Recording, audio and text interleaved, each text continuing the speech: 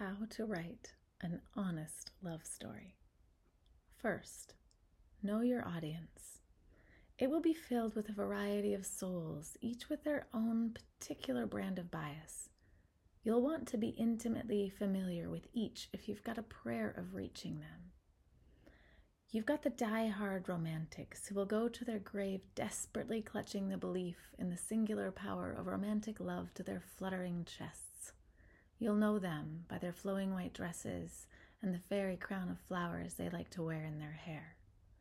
You'll get plenty of brutal cynics wrapping their last remaining tiny kernel of hope in a weighted blanket of gloomy pessimism and impossibility, shouting their naysaying from the back corner. They may throw rotten tomatoes at you in an attempt to throw you off, but they never miss the show. Be prepared.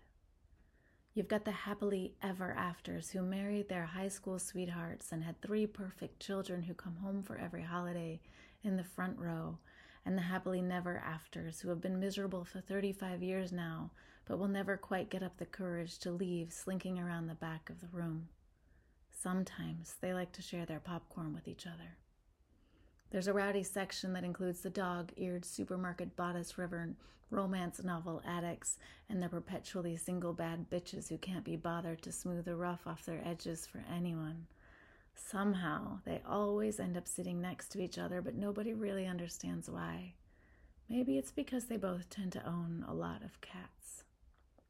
Please note, A, every single one of them is hoping that you're finally the person who can tell them a story they can believe in.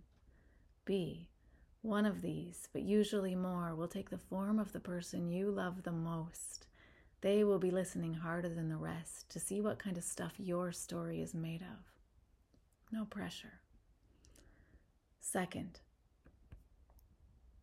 to listen to the complete audio recording of this essay, please consider becoming a paid subscriber to my work here at Substack.